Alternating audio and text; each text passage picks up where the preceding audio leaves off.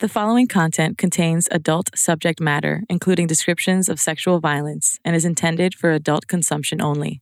It may not be suitable for all audiences, therefore, discretion is advised. This call and your telephone number will be monitored and recorded. As far as my father, I was always just going to the jail, but he made sure it was a happy experience, a loving experience. So he was doing the best he could to be a father from the situation he was in, because if it's not for mothers and grandmothers in these situations, a lot of relationships are torn apart between the kid and their father. I could not really know my father if it wasn't for my mother not making sure my father was in my life.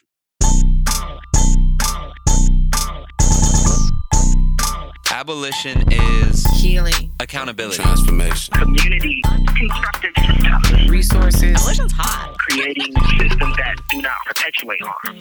It's a belief in a better world. This is Abolition X. What's the big old deal, y'all? This is Abolition X, where we bring abolition to the culture. I'm Richie Reseda. I'm Vic Mensa. And I'm Indigo Mateo. Today, we're talking about family. Family, a group of people related through blood, adoption, or community. A lot of people don't think about how the prison system affects families, how it creates and profits from generations of trauma, poverty, and incarceration. In today's episode, we'll talk to a couple of the families caught in the eye of that storm. We talked to Jaki, an incarcerated mom whose relationship with the system started with her elders being criminalized when she was a child. And we'll play our interview with Larry Hoover Jr.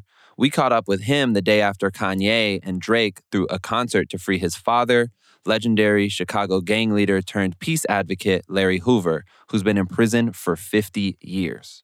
It's interesting because this conversation will allow us to speak to the origin of many of these street organizations, which was as community-focused groups, focused on protection. People don't really know the history of organizations like the Gangster Disciples or the Black Peace Stones, and how, in the 50s and early 60s that our communities were being ran up in by white gangs in Chicago, from, Bridgeport, and Irish gangs and Polish gangs that were attacking kids, and that, these organizations, many of them began as defense. Yeah, as self-defense organizations and community empowerment. Whew. And I just feel like I have to say, like, the police as a gang. Literally and figuratively. You know what I'm saying? In Chicago, there was actually a group of police that banded together and created a gang called the Insane Fish. So Chicago has a particularity of the gang culture where some sets will be the insane Gangster Disciples, some sets will be the insane Latin Disciples or Renegade, And so this group of cops started a gang called the Insane Fish. They was robbing drug dealers, re-rocking the dope, as they do, selling guns, selling drugs with impunity. So I gotta ask though, like, we're talking about gangs. What does that have to do with family? Many of the people who join gangs do so to protect, have a sense of family. That's true. Coming from communities where families have been disjointed, much of which is a product of incarceration.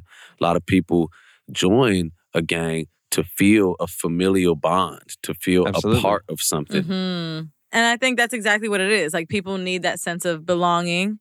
People need that sense of, like, who's around me? Who are my resources? Who can I, tap to and just be loved and love? That's what family is. Like, I think we're getting away from kind of this biological family idea and going into, as a society, like, who's our chosen family too, Yo, it's wild this comes up in this conversation because I lived with my homies. Like, when I got kicked out of the house, I lived with my best friends, and my best friend got shot when we were 17. And I remember coming home one day and the door was just open, and I was like, what the fuck? So I walked in and there was hella cops in there. And I tried to get out hella fast thinking we were getting raided or something. Yeah. And they're like, nah, stay in here. And they called me by my full government name, and they put me in handcuffs and sat me down. Like, they were going to ask me questions. I said, no, I have a question for you. Like, why are you here? And they said, well, your brother. Who was actually your friend. Who was my best friend. But, he is my brother. But to them, they don't understand. They just assume everybody's blood related. Your brother got shot. And I said, exactly. So why am I in handcuffs? And they said, well, we suspect that he was shot for being a gang member, and now you all are suspected as gang members. So we were literally being criminalized for being victims of a crime. Because you're a chosen family. Yeah. Wow. You know, they see our chosen families as inherently criminal. Yep. What's wild is we got kicked out of the valley. The police told us we were not allowed to live in the valley where we were from. We had to move all the way to Long Beach, which is 50 miles away. I got kicked out of the valley at 17 because my best friend got shot. Wow. Under that gang injunction shit. And y'all can go back to the tech episode to learn what a gang injunction is. Yeah, and what's important to understand is that coming from an African and indigenous perspective, family is community. This individualistic, every man for himself, must move out when you're 18 and blaze your own path without your community and your family. That's a European mindset. That's that white shit. In the slum where my family lives, the village where my family lives in Ghana, when I go home, it's guys that went to school with my father. Now they're, 76 years old. They're like, your father was my brother, so I am your father. You know what I mean? You are my son. Wow, you know what I'm saying? beautiful. And that's our intrinsic understanding of family. So when you look at the African planted into America, our literal family structures, not just nuclear, but also communal, are being chopped and chiseled away by mass incarceration, you know what I'm saying? And by medication, you know what I'm saying? And pumping of crack and heroin, you know what I mean? It's like those people that would be considered our uncles and aunts, you know what I mean? Are strung out, are locked up, are mortal enemies, you know what I'm saying? All because they're being manipulated by this carceral state. The system really creates incarceration by ravaging generations of our family. And that's what a lot of people don't talk about that or think about that. Like we talk about the school to prison pipeline, but we don't talk about the visiting room to prison pipeline. Like kids who grow up going to visiting rooms are more likely to get locked up. Yeah, 100%. You know, kids who grow up having to press 5 to talk to their parent through the phone are literally, like statistics show, they're more likely to get locked up when they grow up because you're like y'all are talking about. We come from structures where a lot of us grow up in homes with multiple generations, with living with our grandmothers and stuff like that. When you start pulling people out of the communities and putting people into perpetual poverty, that is going to fuck up the next generation. 100%. Like I got homies who got out of prison, who went in their 20s, got out in their 50s, got out in their 60s. But they're supposed to retire. Like, how are they supposed to contribute to their children's lives? Now their kids are out in the streets, all in the mix, and the cycle continues. That's why I think it's very beautiful, revolutionary, and transformative that on this show, we're able to welcome both Larry Hoover Jr. and Dr. Amina Matthews. Larry Hoover Jr. being the son of Larry Hoover, the founder of the Gangster Disciples, and Dr. Amina Matthews being the daughter of Jeff Fort, founder of the Black P. Stones, which are two of the largest street organizations in the world, but primarily and specifically Chicago, And these are two organizations that at points in time have been diametrically opposed to each other and been engaged in war after war, but at the end of the day are comprised of the exact same tribe. You know what I'm saying? And to have their two lineages come together to show the ways that they've both been manipulated. Right. Manipulated by white supremacy. Yeah, word. Manipulated by scarcity. I love that we're taking this concept of family and like zooming it out as abolitionists do and say, okay, this is tribe, this is community. That's what we're talking about. And Bell Hooks references another author in her book, All About Love. She talks about a book that's written by M. Scott Peck. In and through community lies the salvation of the world. Peck defines community as the coming together of a group of individuals who have learned how to communicate honestly with each other, whose relationships go deeper than their masks of composure, and who have developed some significant commitment to rejoice together, mourn together, and to delight in each other, and make each other's conditions our own. But I think that that's important about what we're talking about because it's this piece right here for me. It's be willing to make others' conditions our own. And it makes me think about prison. it makes me think about like how many of us are willing to go sit in a cell to get like shitty meals every day, like to have to constantly be told what to wear, how to refer to yourself, how to refer to other people. Like those are conditions that I myself would not want to be in any way, shape, or form, even if I was pushed to do something deeply outside of my morals. But you are forced to be in those conditions by having a husband who's in prison, right? Yeah. Like, and you're not alone in that. There's this report came out while I was in prison called Who Pays that talked about how most of the people who visit people in prison are women. Most of the people who hold down households when people get incarcerated are women. Even in women's prisons, most of the people who are coming in and visiting are women. And the different aspects of the punishment industry, these different private companies that are sucking the life out of our communities, whether it be the telephone companies, Securus, Global Telink, whether it be the packaging, the package companies, they make their bread off of women. Yeah. There's a report that says 1 in 4 women in the United States have an incarcerated loved one, and 1 in 2 Black women in the United States have an incarcerated loved one. That's right. And that is keeping families in poverty so that these companies can get rich. Yeah. Another stat said that 2 years of my life will be shaved off because I have a loved one in prison. Yeah. That shit literally affects, it gets in our bodies and like those drives. And honestly, that's the shit that kind of scared me because when things are in your family, like people always say it's close to home. It's too close to home. So it's like, that's why I say like we have to continue to remember the conditions that people are living in and how like I don't ever want to be in that space. And so I have to take up this fight. Like an injustice to one person is an injustice everywhere. Like I really believe that. So it's like even being caught up in the mess of it and wanting to just be there for my husband and sometimes only having the capacity to be there for him. It's a trick. It's a ploy. It's like a tool of the oppressor to be like, let's just tire these motherfuckers out. Like pretty much wring them dry of all the money, resources that they have, the energy that they have, so that people can truly be forgotten and for there to be like a new sense of normal. When I'm just like, I rebuke that shit. I am tired, but that's why I'm asking people to help. Because it's not fair that I'm subjected to that type of treatment. It's not fair that my husband's in that type of treatment. It's just like, we need help. We need more abolitionists, like, in order to protect families. I'm glad we're talking to Larry and to Jaki today because I think it's really important that folks hear from these families. A lot of people don't think about what the prison system does to families. They don't think about how the guards treat families like shit. Right. When I was in prison, the guards used to call the families inmate lovers. Oh, the inmate lovers are here. Let the inmate lovers into the visiting room.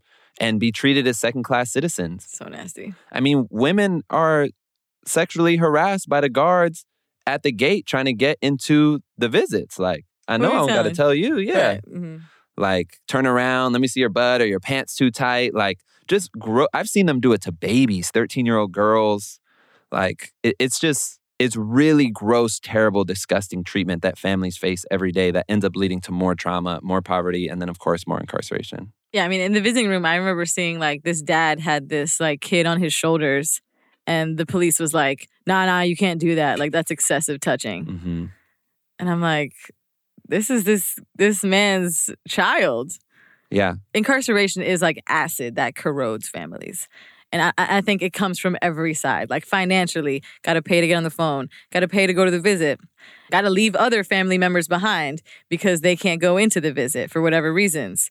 Got to travel. Mm-hmm. And I think the biggest thing that I've heard from incarcerated people is that it's the hardest to tell their family how they're actually doing in prison. Mm. Like, it is the hardest to, like, to share that burden because so much of the burden is already, like, so shared. Like, and that's, to me, that's real family. It's like, you down, I'm down. So how are we going to get free? Mm-hmm. That's why when I hear people who have, like loved ones in prison, they'll sometimes say like, we were down. Remember when we got out of prison? And it's like, yo, that shit is real. That shit is real. Like, I would never correct my loved ones when they would say like, yeah, that was when we were still down. Like, hell yeah, we were down bad and out. Like, my whole family, my whole community was affected by that shit. Yeah, that's how 88 feels too. So I'm happy we got the guests we got today. Let's get into it. Right. When we get back, We'll talk to Jaki, an incarcerated mother. Stay with us. The American Bar Association provides access to career-changing and life-changing opportunities. Invest in your growth, deepen your knowledge, and join us in our pursuit of making a positive impact for all. The American Bar Association.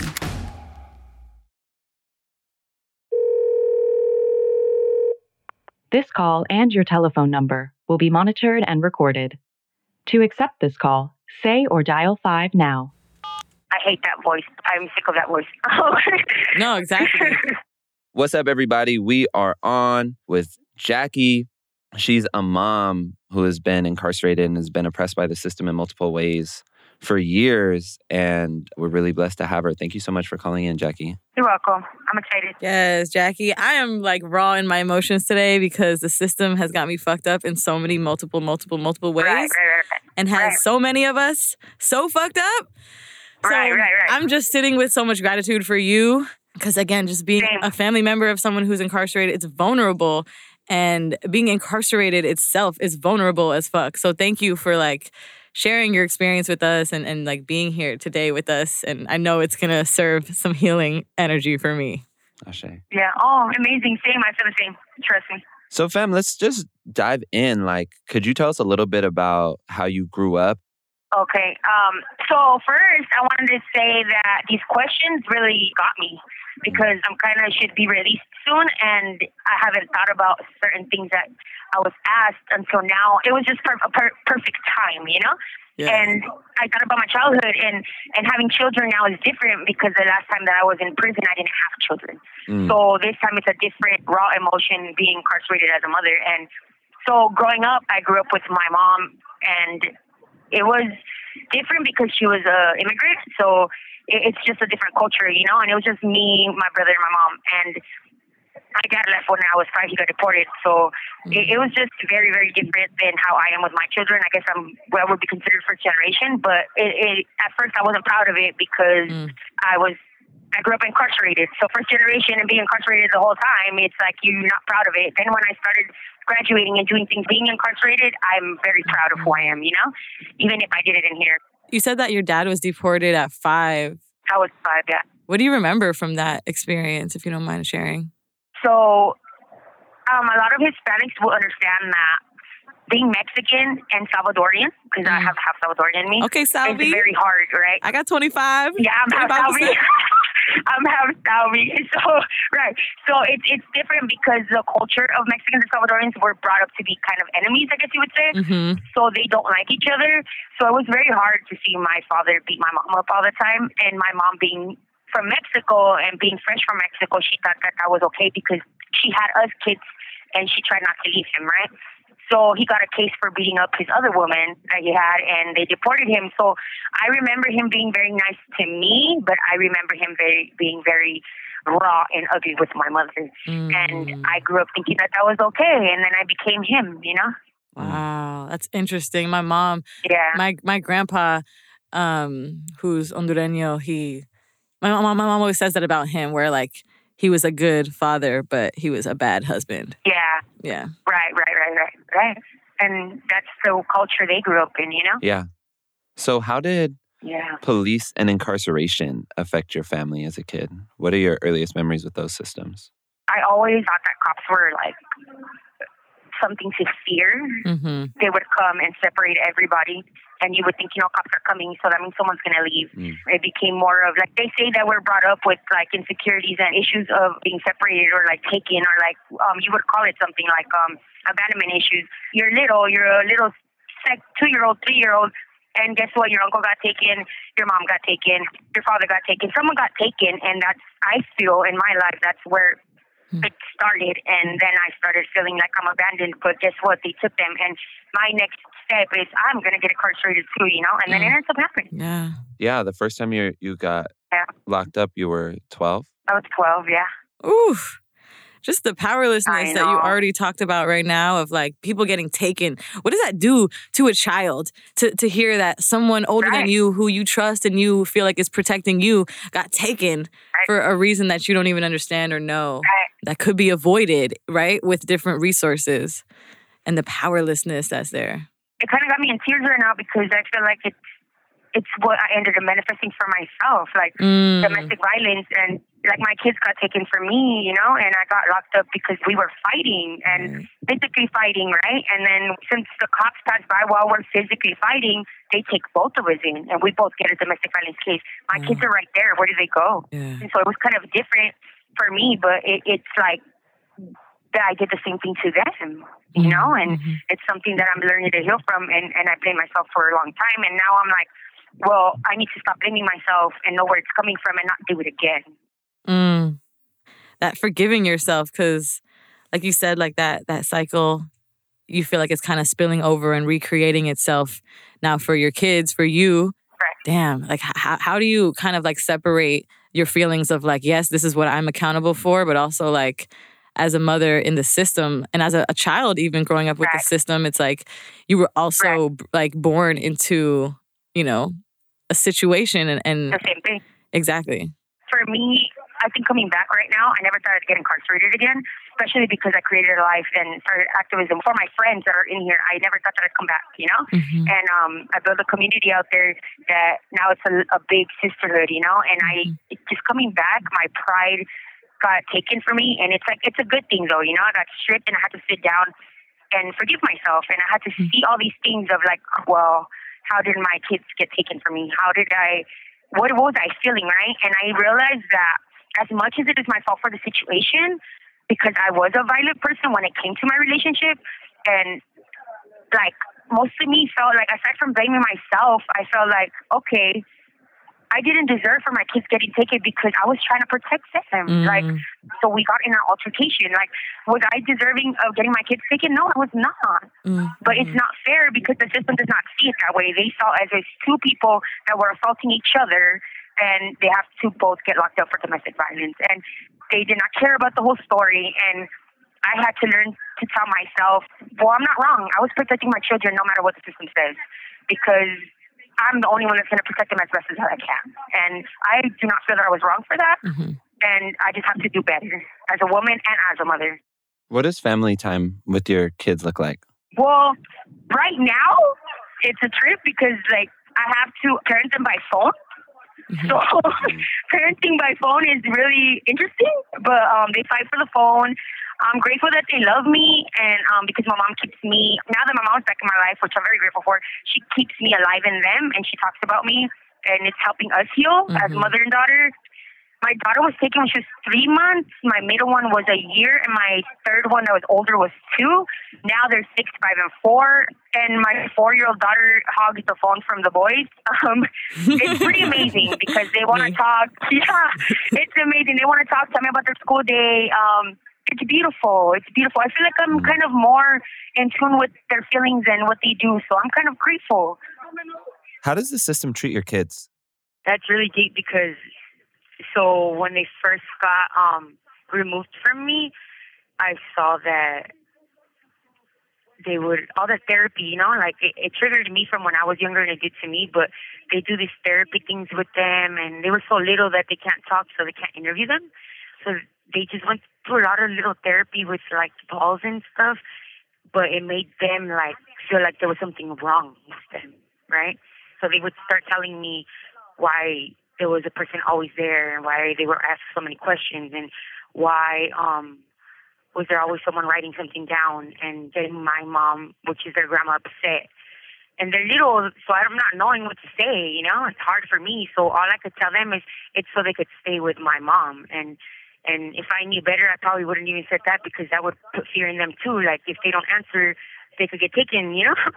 But I didn't know what to say at the moment. So from what I've known, the system did not treat my children well.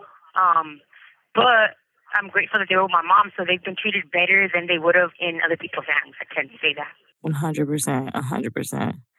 So with that feeling of like people being surveilled, people being around, writing things down, how do you feel like your children's sense of self has been affected or impacted by that? My 5-year-old is the one that got affected a little bit more in the sense of him questioning himself. He asks a lot of questions himself, and he always feels like there's something wrong.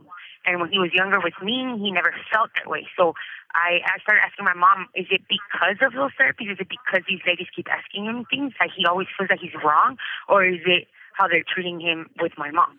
Like, what is it? Is it you guys or is it them? You know, and my mom, how she parented me, I never really had her, so I didn't want to blame her either because I'm trying to mend my relationship with her.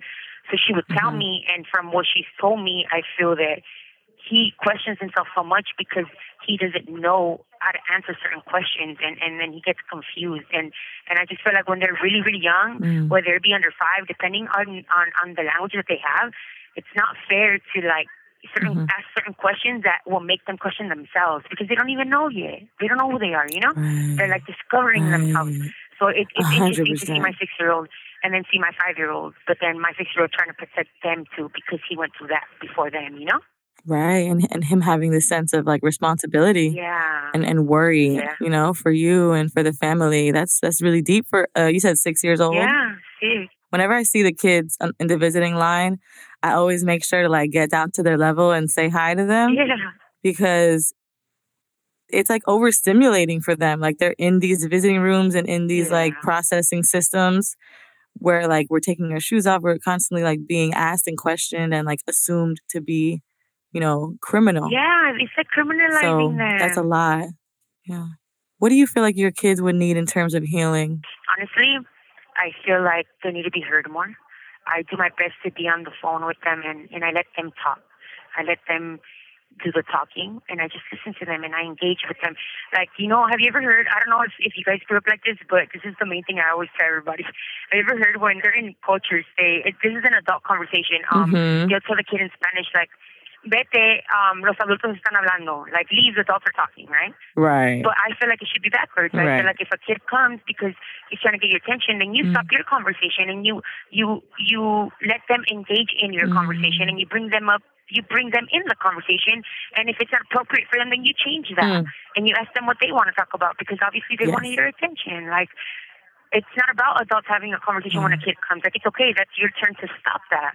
It's your turn to let them be heard and not be like, leave because adults are talking. No, I really feel like that's one of the worst things that I'm going to say us parents, because I'm a parent as well and I don't feel like I'm better than, we do to our children, you know?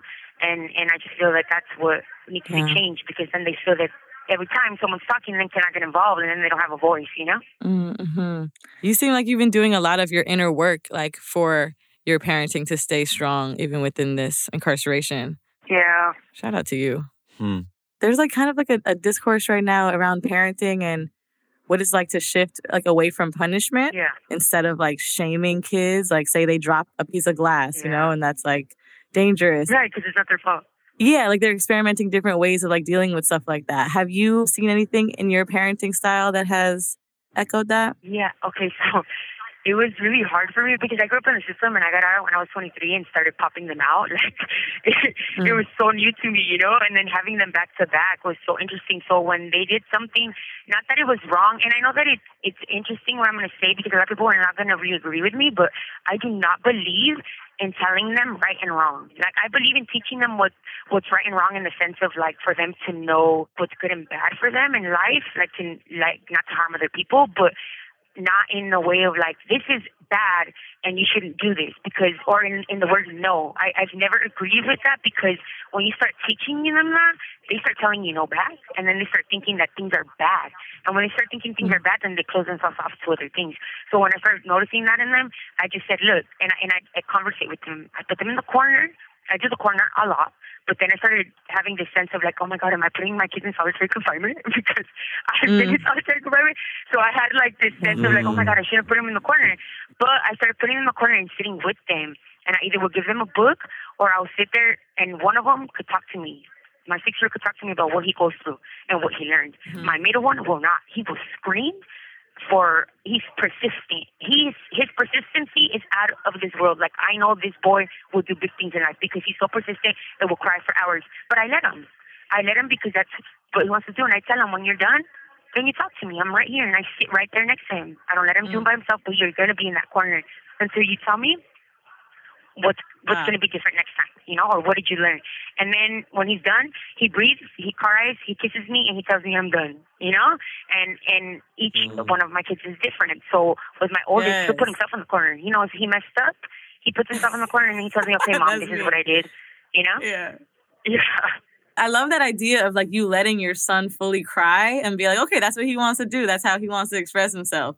Because a lot of times I hear parents say, stop crying, stop crying, stop crying. Yeah, that's not okay, especially the little boy. Because sometimes them emotions, they be in there. They got to come out, especially as a kid.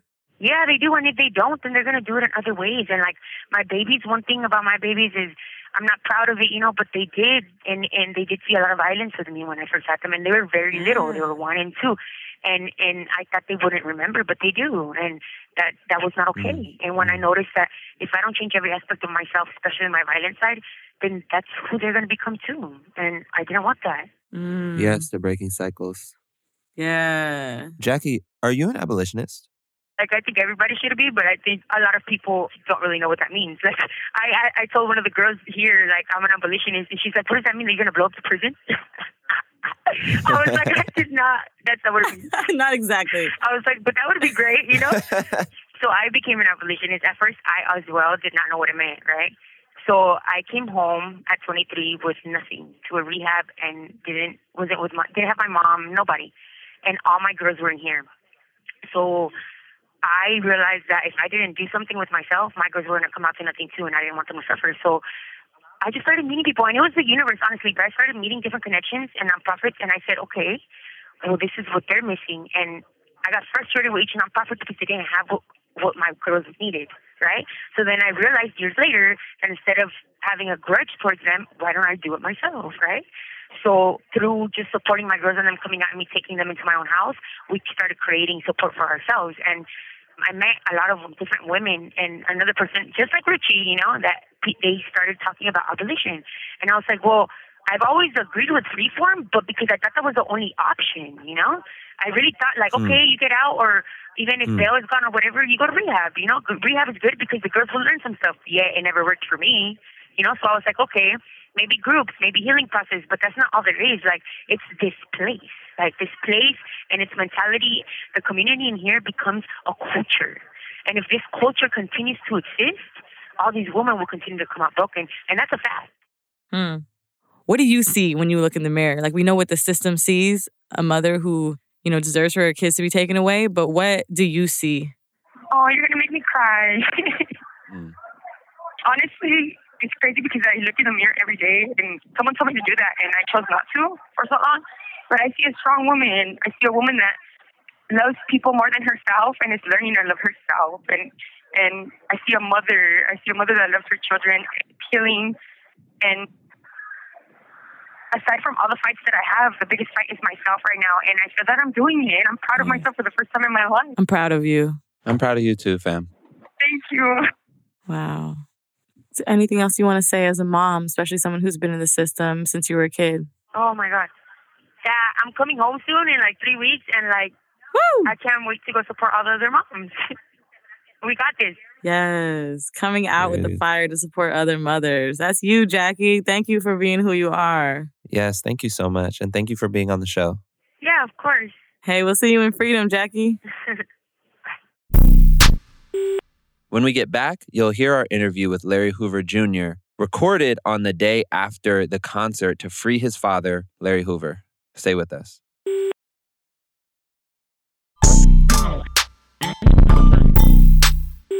Larry Hoover Jr., it is an absolute honor to have you in the studio with us for Abolition X today, man. Man, thanks for having me. Yes, sir. So this is the podcast where we bring prison abolition to the culture. Okay. And we marry the two. So honestly, there's no better person for us to be speaking to than you, not to mention off of the back of arguably, one of the largest moments in the campaign thus far. So I wanted to ask you, how did you feel last night at the Larry Hoover concert? Man, I felt great. It was unreal. It was a lot getting it together. And, we actually crossed the finish line and it happened and it was beautiful, Executed. I was on top of the world. It's so dope because I was having a conversation with my big sister when I was on the way to the concert, just ruminating on what the outcome would be and the ways that this could impact and will impact, the campaign for, obviously, first and foremost, your father, but in general, incarcerated people in America, you know? And it's very interesting to see this echelon, pinnacle of pop culture meet prison release. Right. You know what I'm saying? And y'all the first that I can think of that have done this. Now, probably in the 60s, there were like, they would do concerts, Black Panther, Free Huey, you got to free Huey. They had songs and things like that. But honestly, there's not a moment when black music, music gets much bigger than Kanye West meets Drake on one stage. You know what I'm saying? So I want to ask you, what do you hope for from this moment, from last night particularly? Well, definitely first and foremost, I'm trying to put the message out about my father. Even though it's not just all about my father, it's just that we've been fighting so hard for so long, and they slander his name every time they mention his name. I had an interview this morning, and they introduced him as a murderer and what have you, and I had to correct him and let him know that even the case that he's dealing with right now, it's a non-violent drug crime. But they steady put him in the front of everybody as a murderer. Right. Funding was raised, and it's going to help organizations that deal in prison reform. It's going to make funding for a whole bunch of organizations to keep doing the work that they do, along with us to be able to fight for my father and do the work that, we're trying to do, Yes, sir. I was reading the press release earlier about the concert, and I was excited to see that on the list of organizations is Uptown People's Law Center in Chicago. Y'all made a great choice with them. Okay. Actually a year ago, a friend of mine named Musa, shout out to Musa, who was sentenced to 25 years when he was 14. Okay.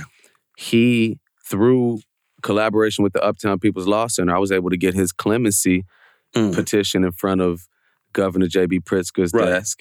And he came home 12 years early. So Uptown People's Law Center, they do amazing work. Man, it's we all know people that live it and know it, that it's a lot of people that's not getting a fair shake in this world. Mm-hmm. You know what I mean? And we can't turn our backs. We got to keep moving forward. Some people don't understand it until it's their loved ones, but, we know that there's a lot of people not getting a fair shake and they need assistance. People wind up in the law system trying to provide. And it starts from poverty. You know what I mean? Sir. And that's what puts us in this situation. You know what? It's way more than that with us. I wanted to say it was that, but it's way more than that. Mm-hmm. Everybody needs assistance. It's more than poverty. We have to deal with cops that's just unjust and everything. So, and generations upon generations of abuse, of trauma. Yeah, it's all types of things. You know what's something that occurs to me often is that so many times in the trajectories of powerful figures in our community, I feel like the circumstances that exist often will take an individual who has exceptional talent for organizing, for leadership. Right. And you're in a situation where everybody's scratching for basic necessities and basic needs. Yeah. So you get an individual like your father, like a Larry Hoover Sr., or like Jeff Ford, who are brilliant minds that rival the Kanye West and the Steve Jobs and the Bill Gates as far as potential for organizing, putting things together, but they coming from a different set of circumstances. Right. So I wanted to ask you about the circumstances that you come from and what your experience growing up was like, what your experience with your father was like growing up. Okay, well, my circumstances, they weren't bad. I came from 79th Street, you know what I mean? And like my true story on what changed my life and kept me from maybe going a different path, my best friend got killed when I was 16. You know what I mean? We was out there. He dropped the 5. To drop a 5 or drop the rakes refers to turning the Chicago gang signs upside down with one's hands as a display of disrespect. A guy pulled out went to his trunk and he stood there because he said he wasn't scared. You know what I mean? Right. And I had to decide at that point that I want to react to that situation, and I had to think about the consequences and everything that came with it. And, you know what I mean? That right there kind of changed my life and pushed me in a different direction, Wow. You know what I mean? That's what kind of guided me and changed me from trying to do one thing to doing another thing. Yes, you know what I mean? Just kind of living life, enjoying being young and worrying about school. My father told me, Don't worry about none of that. Man, just go to school. You know, I was trying to go to school to know how to run a business because my father was saying we were going to have businesses and I needed to know how to run them. And then as far as my father, you know, I was always just going to the jail. But my father tried to make sure that, you know, it was always a good thing. I think times when I might have gotten in trouble or what have you, or he might have needed to drill me just because he was there and couldn't be at home, it was always a good experience. You know what I mean? Like, he made sure it was a happy experience, a loving experience. So he was doing the best he could to be a father from the situation he was in, because if it's not for mothers and grandmothers in these situations, a lot of relationships are torn apart between the kid and their father. I could not really know my father if it wasn't for my mother not making sure that my father was in my life. It was a great experience. I had to understand who he was because I shied away from that because I didn't know who he was. And when I found out, I didn't know whether it was going to cause harm to me or it meant I could stick my chest out. You know what I mean? And I was never one of the ones to run around sticking my chest out because of who my father was. A lot of people, I believe, love me for that. You know what I mean? For being humble and laid back, you know? Yes, sir. You know, something that you said was very interesting to me about your partner when you were 16 and how he dropped the 5 and the situation transpired. Because I'm hyper aware of how, although we exist in different tribes, oftentimes, we are one tribe, though. Yeah, you know, it's like I like to look at the way that we are in comparison to the way that we are on the continent. You know, you look at Ghana and Nigeria. Now, Europeans drew lines between them to say these are Ghanaians and these are Nigerians. But you got people of the same tribes that exist on both sides of the lines. Although they may butt heads oftentimes because of white man-made lines. You know, I grow up under the 5. You know what I'm saying? And at this moment, I'm very involved with the freedom movement for Jeff Fort because Dr. Amina Matthews is very close to me. Dr. Amina Matthews is a violence intervention expert from the South Side of Chicago who was featured in the 2009 award-winning documentary, The Interrupters. She runs the nonprofit Pause for Peace, which is dedicated to using science-based strategies to break cycles of violence, and she is currently running for U.S. Congress. So when I'm sending money to Chief, it's to the Florence Admax, to the same place that your father is. And so it's like people would maybe oftentimes from the exterior be like, oh, try to put them against each other. When it's like, hold on, you know what I mean? We really, in a lot of ways, are campaigning for justice, you know what I mean, for many of the same ideals. You know what I'm saying? Yeah. When they had a chance, when they gave my father room to move around for a short amount of time and did a senior program that didn't last long, like him and Jeff used to sit and talk. You know, when my son asked them, do you have any friends here? He was saying that, you know what I mean, Jeff was one of his friends, but he was trying to explain to him so he would know that he wouldn't think about getting into it with other people. You know what I mean? Even though my father's who he is and Jeff is, you know, who he is and you are who you are, you know what I mean? It's all love. You know what I mean? I don't look at that. And that's what my father, that's what he does, is bring people together. A lot of people know how the peace was made back in the 90s when he had contact with the world. You know what I mean? A lot of people respect the fact that he was about peace and about bringing people together. You know what I mean? It gets us nowhere to be tugging at each other and arguing about these lines, you know what I mean, that you were speaking of. The one thing that I've been learning is just we have to relearn and unlearn that's been taught to us to constantly be dropping people's signs. You know what I mean? It's like we often get that from the people that was older than us that made us think that that's the way we got to move because we exist, you know, in this neighborhood with these guys. So it's just natural for us to just drop the rakes. But it's like, why is we even doing that? You know what I mean? I had to think about that for myself because I'm like, wait, so many of my closest friends, the people that I love above everything, have been the folks. You know what I mean? But it was programmed into me to be dropping the rakes. And I had to be like, hold on, why do I even do that out of fun? You know what I mean? What's the... You know what I mean?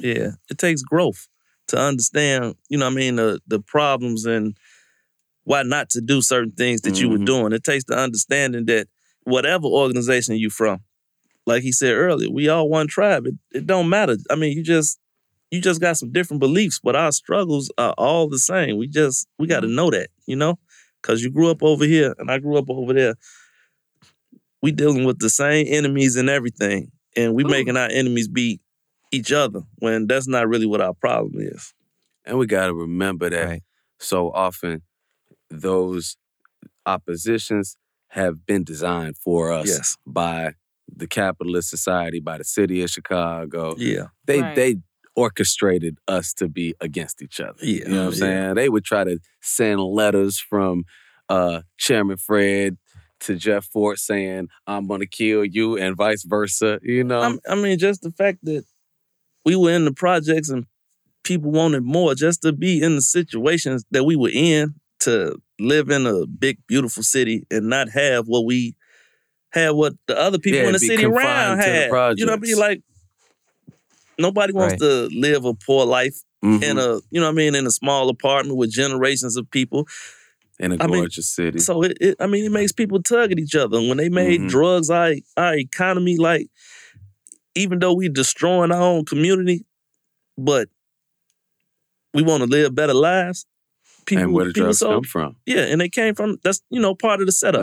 That's kind of what I was getting at with that whole thing. Just because of our design situations, a lot of this stuff was calculated. That we're here, where we at right now. Chicago is actually the largest public housing experiment in the nation, and I call it an experiment because when they designed public housing and they stack poor people on top of each other and restrict them from going and getting homes in other areas of the city, it was clearly an experiment because once they did that, realized it wasn't working, they decided to halt the experiment, tear them down, and you get exponentially more violence after that. Yeah.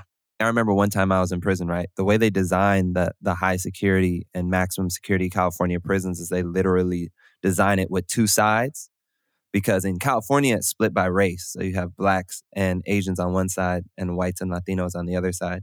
One time, there was a time when only black people were in the day room. Day room, the common area of a detention facility designated for leisure time. There was a CD player that had went missing off of one of the Latino cats' door.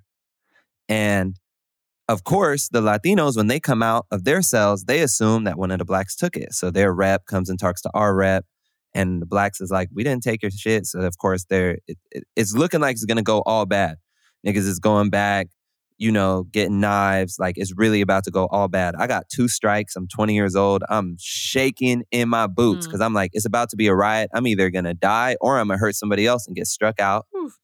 And the minute before the first punch is thrown, literally as we're walking up to them and they're walking up to us, the cops come out with the CD player, 2 white cops, and just laugh and threw the CD player at the dude who they stole it from and said, we just want to see if y'all would really do it. Oh, wow.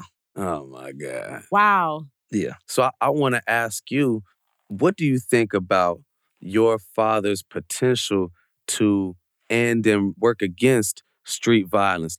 All right, and in the 90s, they did United in Peace, and they had the troops.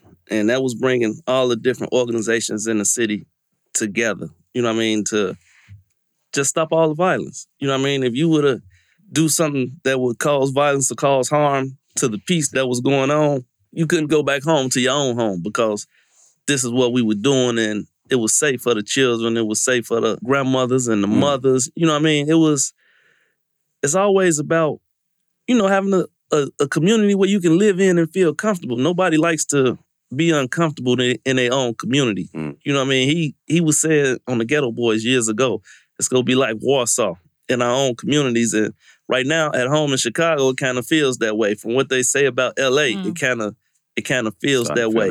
But his thing was always, just bringing the people together. And I believe that, he has a voice. A lot of people love and trust his opinion. I think he can get a lot of people back into the fight to put the work in to grab their kids and their nephews and, just get people all back into the process of changing the narrative, changing the outlook for the youth. You know what I mean? Directing them and guiding them, Yeah, so intergenerational wisdom are the words that comes to my mind, because being in Chicago, and what we experience is that there are no OGs. There's no big homies. And a friend said to me the other day about the word OG. OG, original gangster, once used to identify the original member of a gang. Now, mostly used as a term of endearment for someone who is older, wise, authentic, or old school. OG, that's a real term of respect and endearment in our community, to be an OG. When somebody considers you an OG, and Chicago suffers from a real lack of OG involvement. You know what I'm saying? It's like there's no checks and balances.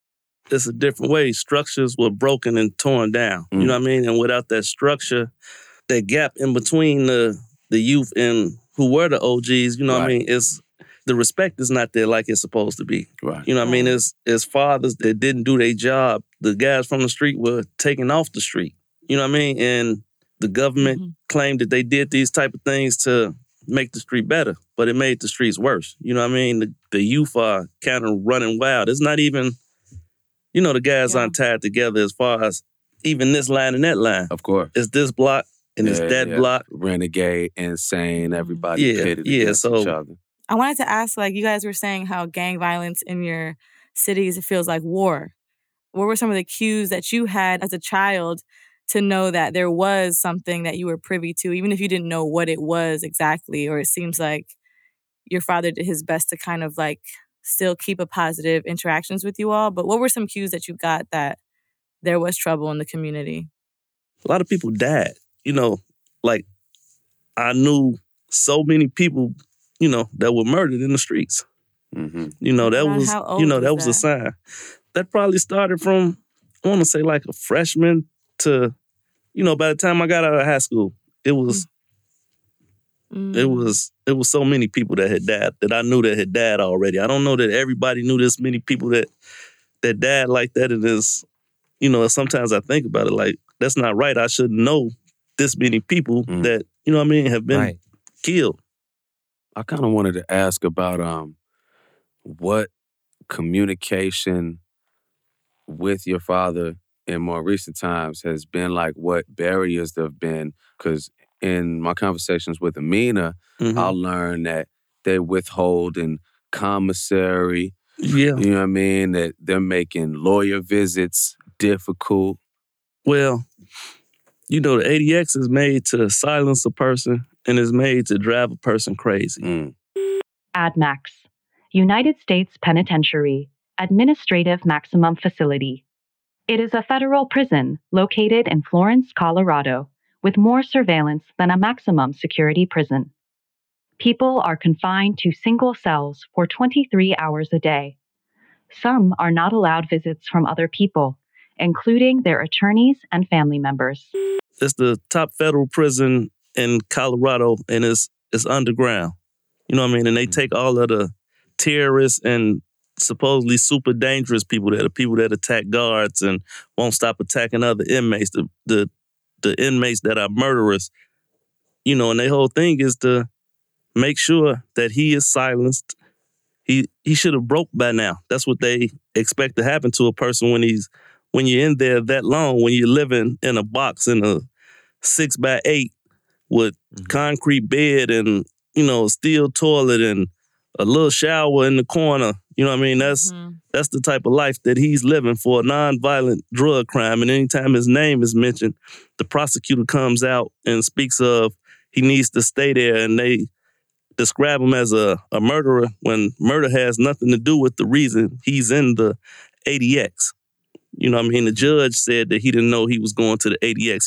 He wouldn't have sent him to the ADX if he had something to do with it. All of the other guys that were involved in his situation, they didn't go to the ADX. They went to other federal prisons, but they wanted to make sure, knowing that he's the leader that he is, they didn't want him to be able to influence anybody for anything. They looked past his influence as a positive influence and made it into a negative influence. But all of our leaders that can bring our people together are pretty much looked at negatively, you know? And I think historically it's important to remember that although America loves to canonize Martin Luther King and also we do Malcolm X, you know, when Martin Luther King was alive, 70% of the nation viewed him as one of the biggest threats to America. Yeah. You know what I mean? He was basically considered a terrorist. To this day, Malcolm X's name is used as a terrorist. Because one thing I think that I know we strive to do with this show and with this conversation is reframe the narrative that's being given. Because even our people will buy a lot of these narratives that they give, you know, and they portray our leaders like a Larry Hoover or like a Malcolm X as being these insane, dangerous figures when that's the way they played Martin Luther King. Right. What does Larry Hoover think about street violence like now? Oh man, he can't understand what's going on. I mean, he watches the news and he's like, wow, what is going on? And why they can't get this together? And how did it get to this point? You know? Man, he's horrified by the stuff that he hears. You know, with the information that he gets through whatever channels of TV they let him have, he's like, wow, I can't believe it. You know, it hurts him to know that this is what's going on in our city. Yeah. Even on top of that, he gets the blame for a lot of things that go on in our city. And they know that he can't even communicate with the world. But, you know, back to what you were saying, also the fact of what they do there, they monitor and they control all of your phone calls. And, you know, if you say the wrong things, they might come and tell you that you can't talk about that. You know, it's a hard time telling them. My father's 71. If we tell him about some of his friends that might have passed or something because, you know, they're up in age, you know, they don't talk about that. That's gang talk. When we talk about the book, Growth and Development, because that's what he wanted to get back to the world because that's his message to the world. You know, they say that it's gang literature. And anyone that reads that book has the understanding that this is a book, a guideline to change your life from the streets and negative energy to become a part of society. Yeah, you know what I mean? Brilliant. And, you know, that's considered gang talk. I think we would put on restrictions for talking about this book and trying to get it back to the world because that should be his legacy of who he is and what he was trying to do. You know, what's wild is that in the same breath, Malcolm X's autobiography is banned in a lot of prisons. Oh, wow. Like, there's so many, but there's simple things like Ta-Nehisi Coates, like not even revolutionary stuff. Right. That's like Spook Who Sat by the Door, that's banned all through the prisons. The list of banned books in prisons is deep. So it's not surprising that they would take a document that's as positive as the one you're speaking about, which I've read through it and I'm like, you know, this is it's very constructive. You know what I'm saying? It's from Gangster Disciple to Growth and Development. And my father did that off of his life because he felt like illiteracy was the thing that helped lead him to the streets. You know what I mean? He was dyslexic. Wow. You know, so in school he had a hard time. So when people used to give him a hard time about not doing good in school, then he would fight. And, you know, finally he stopped dealing with the whole school situation, but that's what led him to the streets. So he wrote this book because once he learned how to read, you know what I mean, on top of just his charisma and natural abilities, he found out that he can do anything and learn how to do anything. You know what I mean? A lot of people like, man, he's brilliant, but he basically was a student that, you know what I mean, that just taught himself. And he feel like if he was dyslexic and he could teach himself, everybody could learn. And illiteracy is just part of the problem of what's going on for us in our community.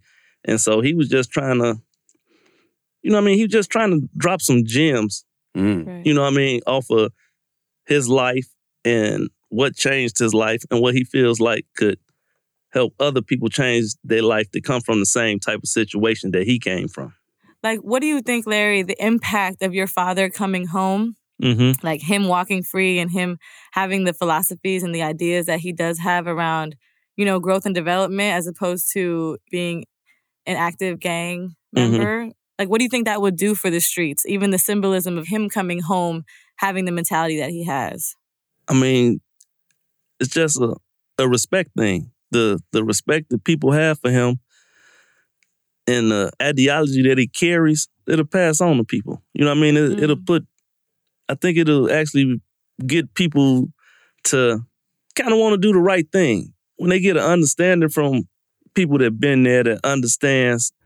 He said a long time ago, I understand you because you are who I am and you are going to be where I am. I mean, he's been in jail for 48 years. Some of the stuff that he tells me about before he was incarcerated is like, wow.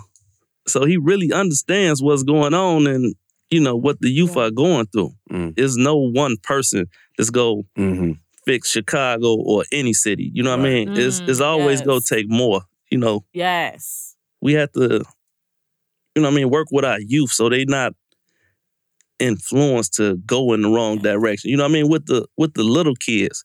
So they can get that understanding as babies. Like, don't look up to the negativity and the nonsense. There's no need for you to go be a part of something that could ruin your life. Yeah, I pretty much am always focused on, the youth as it pertains to impacting the violence in Chicago because it's so cyclical and, so much of what exists now is like, it's a conundrum because it's revenge. You know what I mean? This cycle of revenge that's so hard to break once you've entered it. When you're talking about being in high school and how we all exist, having lost so many people, and then especially when you in the mix of those things, and you 18 years old, and you got 10 names tattooed on you of people that you was in the sandbox with, and now your life is in pursuit of their revenge. Yeah. And I always say, for one, my father always tell me that wars are stopped by just understanding sometimes. Some people can say that enough people have died, let's move forward, because as far as in the street, it's just going to be L's. Your friends have died. There's no need for you to have to die or go spend the rest of your life in prison because they're not here. Let's try living life for them instead of, giving your life in that situation, Yes. That's game. That's game. So, I mean, you've been kicking so much game, man. I heard you got a podcast that you're working on. Oh, man, this podcast is on Breakbeat. It's a podcast on my father, and it's just giving some real information of who he is, because all the information that has been put out there, for the most part, is from the narrative of the media, the FBI. They just want to keep slandering them. So we can actually give the story where you can find out about growth and development, 21st century vote. A lot of the people that he actually changed their lives. They got out of jail. They went to jail as GD crazy and left jail as growth and development and start companies and, work jobs and get back into society. It's crazy, though, with that, to think that I meet a lot of people that actually lived with my father. I had to think about it like, do they know my father better than me? Because they actually lived with him day in and day out. And it's kind of wild. In the institution. Yeah, it's kind of wild to think that I meet people that actually lived with my father, and I never lived with my father. Right. Yeah, you know what I mean? Yeah. Thank you so much for being on the show. Your father is a remarkable leader in a positive way to be able to influence a peace treaty from jail in the streets of Chicago. And we praying for his freedom, not only for what it can do for the peace of Chicago, but just for your peace, for just to be the family man that he is and to be able to be back in y'all lives in person. Y'all are fighting a hard fight. And we appreciate you sharing that with us today. Oh, man, I appreciate you guys giving me the opportunity to, to put this word out here, to spread the information, man. This platform that's been given to me is like, I could have never expected it. You know what I mean? I never knew that I would be in this situation to, advocate for my father to the world. And we go make sure that we get to other people so it's just not a biased point of view. Other people that get their information about, my father and who he is. And continue this movement from the free world. Yes. Yes, sir. Yes, sir. In that order. Larry Hoover Jr. Thank you. Yeah, thank y'all so much. Thanks, man.